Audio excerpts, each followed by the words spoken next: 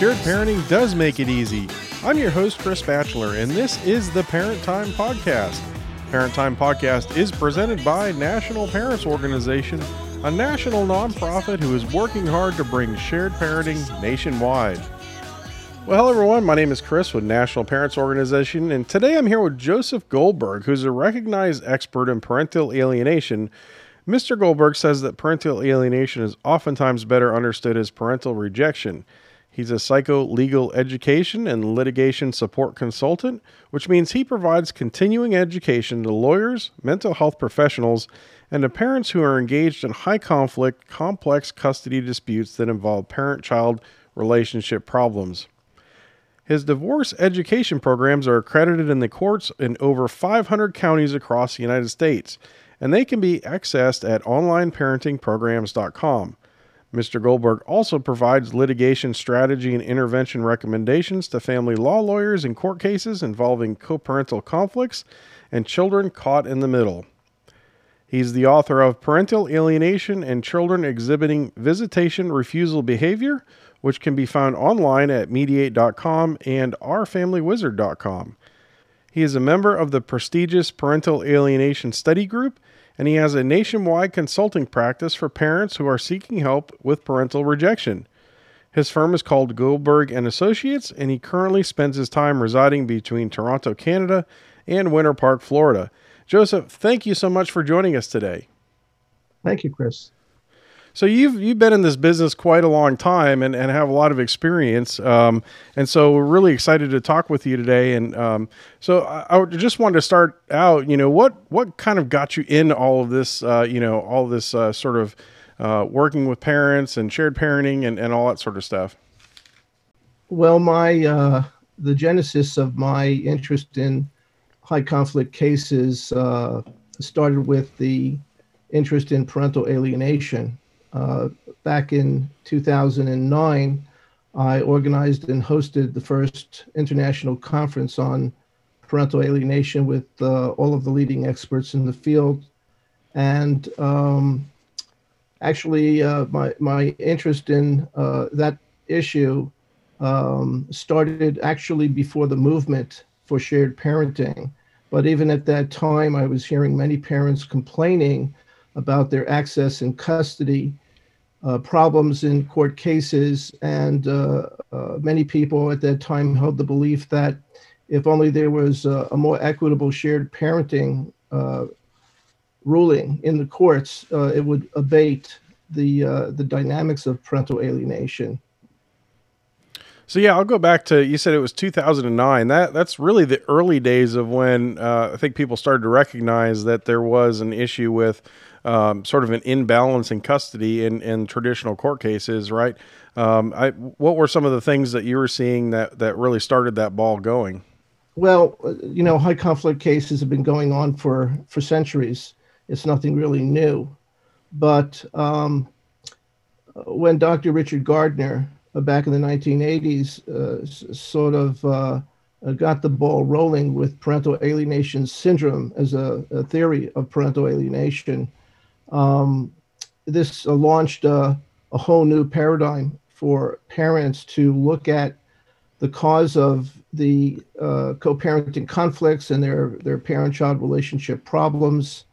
And there was not a lot of attention until Dr. Richard Gardner started that with the theory that there were 8 symptoms that he identified as the somewhat definition of parental alienation syndrome. And over the years, that has changed to the term parental alienation because there was a lot of criticism about the theory. There was a lot of criticism of Dr. Richard Gardner. And so to find a more safe harbor for the dynamic, they switched to the term parental alienation. But what that unfortunately led to was 3 or 4 different definitions of parental alienation over the last 15, 20 years. And even today, there is really no universal definition for that term. So it remains somewhat ambiguous and controversial. Yeah, I know there in the beginning there was a lot of resistance to it. I think now even still there is some resistance to parental alienation, right? I think I've seen a lot of arguments where people say that it's just used as an excuse to try and get more custody. It's that sort of a thing. But over the years, have you seen that there's been more of an acceptance that there is a problem with this sort of thing? Well, I suppose it may depend on who you ask. There are some victories with the courts recognizing parental alienation. Certainly, the behaviors of a parent trying to turn a child against uh, a parent they have a loving, bonded relationship with for an unjustified reason is something that judges can appreciate, even without the definition. Sure. So I want to talk too, and ask you just get the ball rolling here. So why are parents having such poor outcomes in court, and what can they do about that? Well, that is one of the most important problems that really deserves a good answer, and I think that I could explain it this way. There's a very famous book called The Art of War, which many people have heard about. Oh, absolutely, yeah. There's a quotation from that book that says every battle is won before it's fought. And what that means basically is that you have to plan to have a strategy that gives you every possible advantage to win. But that never happens in family court. And the reason that it doesn't happen is partly because parents, when they retain an attorney, they do so with misplaced trust and blind confidence that the lawyer has all the answers, has the plan. But unfortunately, the truth is the ugly truth is that the lawyers, that even the most experienced lawyers, in the large majority of cases, have a very outdated schematic of the best interventions and strategies to win the arguments and to place and track their clients into the correct interventions. But unfortunately, because lawyers are not really acquainted with some of the research, the more current research, I would say, they rely on what they know. They stay in their lane, and unfortunately, they steer people into strategies and towards professionals that are not competent, do not understand the factors that cause parental rejection, and so you get all these terrible outcomes because the clients really need to smarten up, and they do not have the most important ingredient to win, which is they need to have an expert that understands these very complex and high conflict cases, working in a capacity where they give the lawyer the playbook, the strategy, and they coach and they educate the lawyer step by step what they have to do.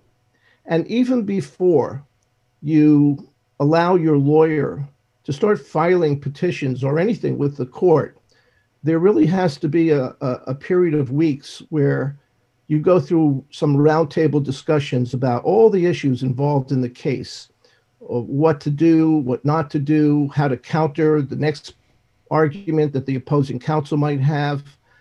And if you don't do those things, then you don't give yourself the opportunity to test the competency of the lawyer, the cooperation of the lawyer working with the expert.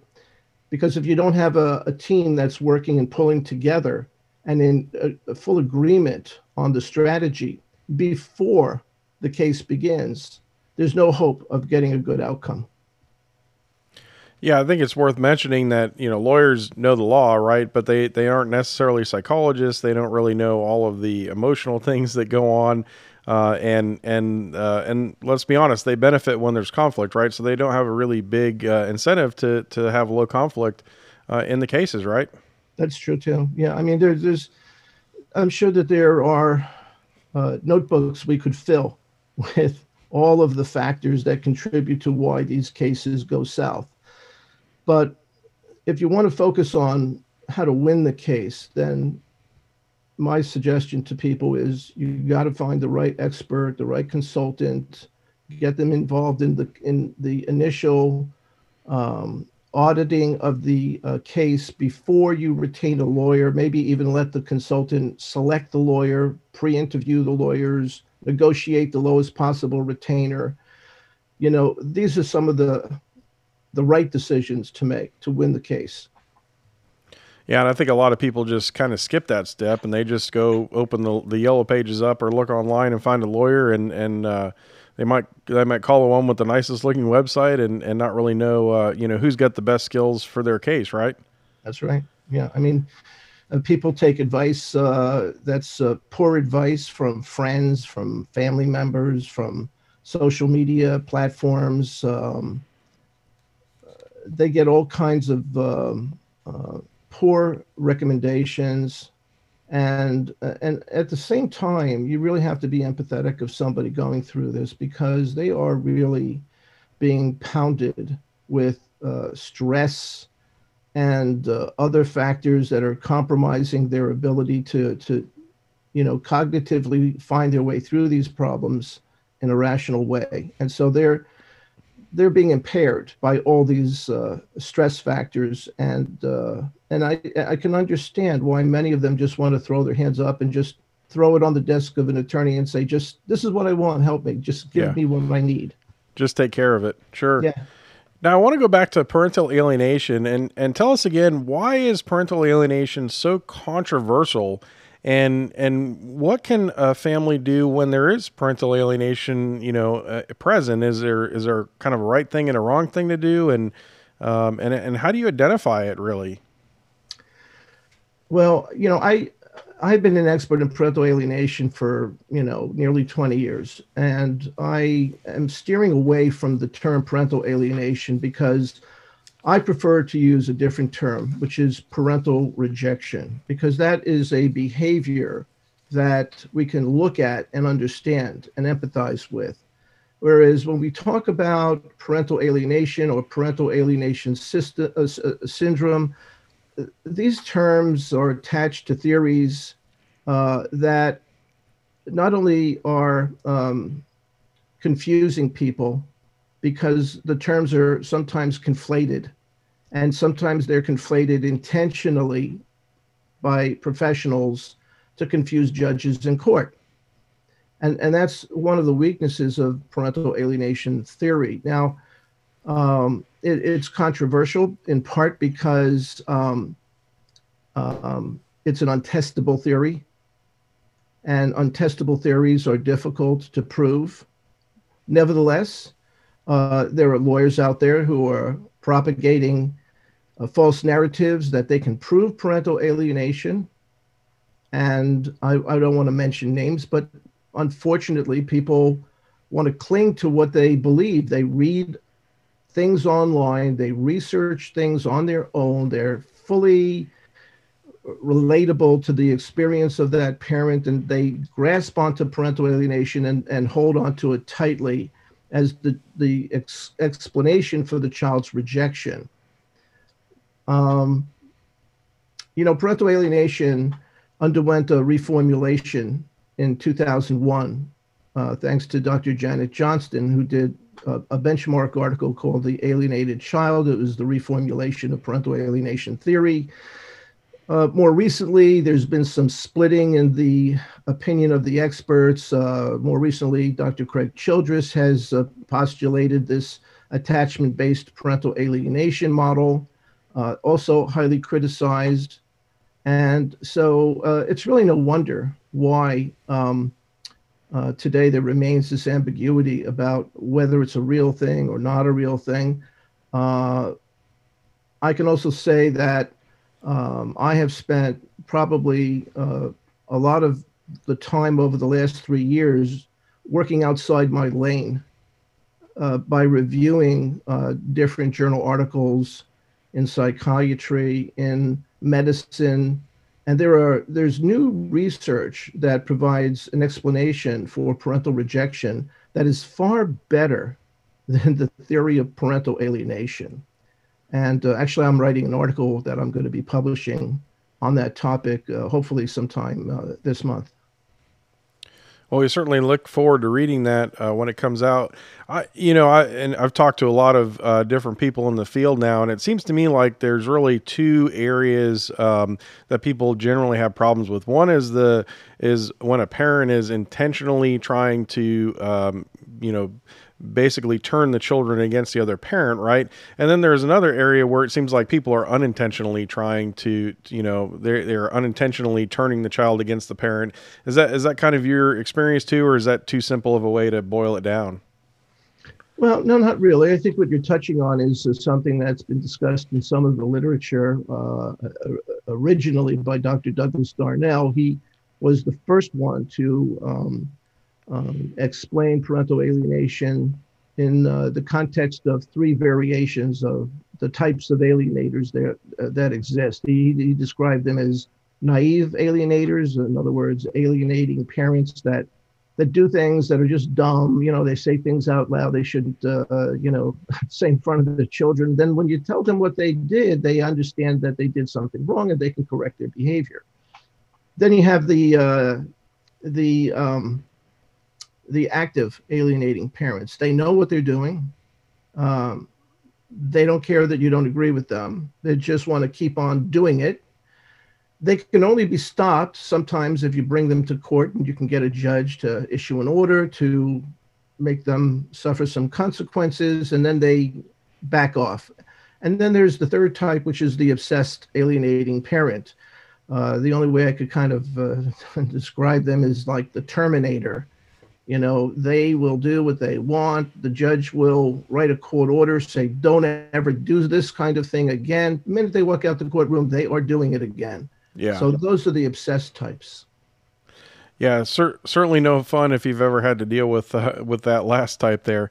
I want to talk now and tell me, what problems have people had with professionals in the court system? I'm talking about your guardian ad litems, your parental coordinators, your custody evaluators. Those sorts of people that are, they're not really lawyers or judges, but they're sort of legal professionals in the court system. Yeah, it's a dominant problem for people, and this is somewhat aligned with what I was saying earlier about how lawyers steer their clients into these false positive, hopeful interventions that only fail. And part of the reason for the failures from these professionals is that there are some expectations that because of their education and training, they're supposed to stay in their lane. They're supposed to just do what they know. And there are ethical and professional guidelines that reinforce that standard. So they're not going to look outside their lane for research in other fields of science, psychiatry, medicine, where they might actually stumble upon something like I have, where they find a better explanation, an alternative treatment approach to a problem.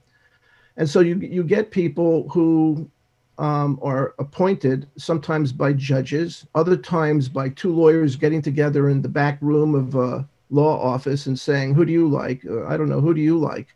And they pick somebody out of a hat, doesn't really matter if they're competent, incompetent.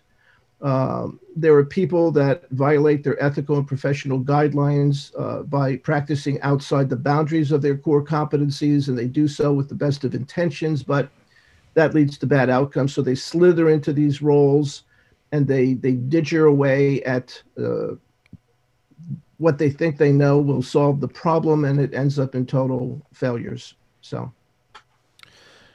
Now, before we got recording, we had talked about some scenarios here, so I want to run through some of these with you. And the first one is, let's say you have parents that tried to communicate, kind of in a civil way, but, it kind of turns nasty whenever they talk, and to make matters worse, one parent is making all the decisions without asking the other parent. What should parents do in a scenario like this? I believe there's really only one correct answer to that question. And that is, I would tell someone you should run, not walk. Don't procrastinate. Don't hesitate. Don't give yourself any excuse not to look for a consultant or an expert to get involved, to have a consultation with, to lay out your problems and discuss what that person would recommend. That's the first thing that they could do right. Anything other than that is going to lead to poor outcomes. That's great advice. Okay, the second one, let's say you have parents with very limited financial resources and they have the sort of just the worst conflict imaginable. What should parents do in that case? Well, it partly depends on, the individual. Like, do they have the determination? Do they have the emotional energy to pursue an effort to change the dynamic? Um, there's another expression. It's not the size of the dog in the fight; it's the size of the fight in the dog. And if you have the motivation, if you have the determination, even with very limited financial resources, there are many, many ways you could cobble together a strategy that should start with good advice from an expert, of course, but people can represent themselves. They can hire lawyers on a limited scope retainer rather than have them represent them in court. They could get a lawyer to give them advice about how to prepare the documents, how to serve them on the other party, give them a little coaching advice on how to represent themselves in court. There are paralegals that also prepare a lot of this legal work.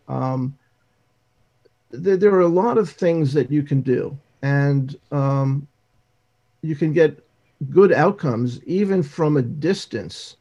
So even if you're a parent that's being blocked from having any custody or access or any influence directly with the child, there's a lot of wonderful things that a parent can still do from a distance to help their children get the right services that they're going to need to be able to help themselves, to give them the tools that they need to individuate themselves away from the negative influences and power of a parent with a control agenda.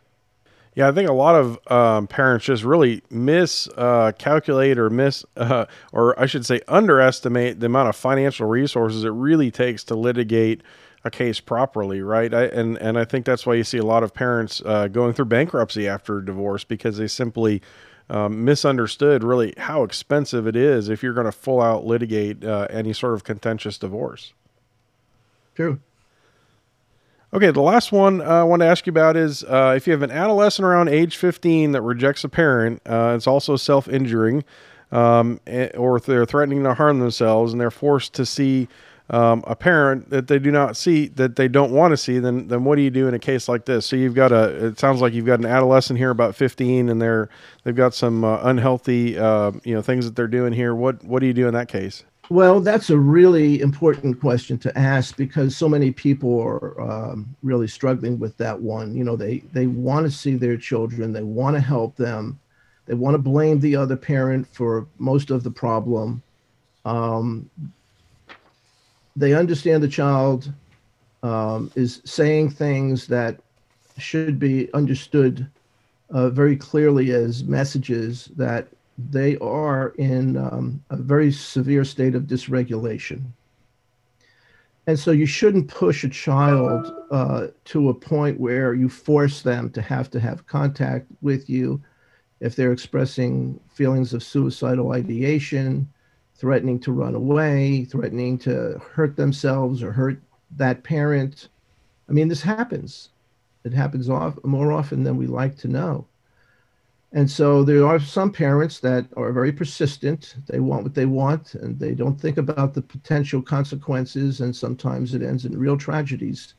So I would say to that parent, back off, take a deep breath. There's lots of other ways that you can help your children, even if you're not seeing them, like I said a moment ago. But you really kind of need the right expert to help you navigate so that you kind of are getting the input from somebody who can tell you what to say, what not to say, what to do, what not to do. And if you put all your eggs in one basket with a family law lawyer, well, you might not even be able to get in touch with them during a crisis. So you need the right advice when you need it. And that's why I try to suggest to people, find yourself a good expert, find yourself a good consultant, let that individual fill a role that, even if it's not widely understood by family law lawyers, doesn't matter. You as the client need to take charge of your own case. You need to smarten up, and you need to get in the game with the right professionals to help you. Excellent. And the last question that I have for you is, what's the best advice you have for parents when they just can't agree and they think all is lost? I mean, should a parent give up in that case, or what can they do? Well, there's good reasons and there's bad reasons for giving up. I can fully understand. Dr. Richard Warshak wrote an addendum to his book Divorce Poison recently, and he actually touches on this topic himself, and he says, there are times when it is appropriate to just simply, fold your hand, give up. It's not going to go anywhere. But on the other hand, there's too many people that give up prematurely, and they don't really ask for the help that would lead them to maybe understand that there are still possible options that they could consider that would help their children. I mean, it may not achieve the initial objective of repairing the parent-child relationship. I understand that could seem like a very distal goal to accomplish. But the overarching objective here is to first help your children with the services that they need to get, even if it is over the objections of the other parent. Because if you can track them into either the right therapeutic intervention or non-therapeutic intervention, that would give them the tools, again, I say, to withstand the negative influence of a parent, to restore their critical thinking, to enhance their development, then you're doing wonderful things for your kid, even from that distance. So maybe you shouldn't give up before you talk to somebody and ask them to audit your current situation and give you their opinion on it. Yeah, I think it's definitely worth mentioning that, in all these cases are very individual and unique, but certainly, for each case, there's going to be no singular wrong or right answer, right? But you can certainly look at what other people have done and successes that they've had, and try and use that for guidance and what you should do in your case. Yes. Well, Joseph, thank you so much for joining us today. Is there anything else you wanted to touch on before we sign off? Want to wish everybody a happy 2022. Let's get over this COVID thing. Definitely, yeah. We want to go back to living and get that all behind us. Well, thank you so much for joining us today, and let us know, Joseph, where can people reach out to you? I know you've got a number of websites. We're going to list those all in the notes here. We've got your online classes at onlineparentingprograms.com. There's the CSPAS website, which is www.cspas.ca. And then there's your Goldberg and Associates website, which is parentalalienation.ca. Can anybody find you on the social media? Well, I have a social media page under Goldberg and Associates. I also have a business page on Facebook for Parental Alienation Consulting Services. But the primary website I would refer people to is the one that is parentalalienation.ca. All right. Well, thank you so much for joining us, and we'll be in touch. Thank you, Chris. Have a Happy New Year. Happy New Year. Take care. Now, that was recorded on video, so if you want to go ahead and watch the video, you can find the link in the show notes. It's on YouTube. And if you have any questions, you can contact National Parents Organization at sharedparenting.org. Don't forget to like National Parents Organization on social media. Just go ahead and do a Facebook search for National Parents Organization and smash the like button. You're also going to find several Facebook pages for different state chapters, so go ahead and like those pages as well. And don't forget, you can also follow National Parents Organization on Twitter or LinkedIn. The links to those social media sites are on the sharedparenting.org website. If you're passionate about shared parenting, the best thing you can do is get involved. And the best way to do that is by contacting your state chapter. If you head over to the sharedparenting.org website, you can find the links to your state chapter and then contact them directly to take action and volunteer. We could also use your help with donations. National Parents Organization is a nationally recognized nonprofit registered in Massachusetts.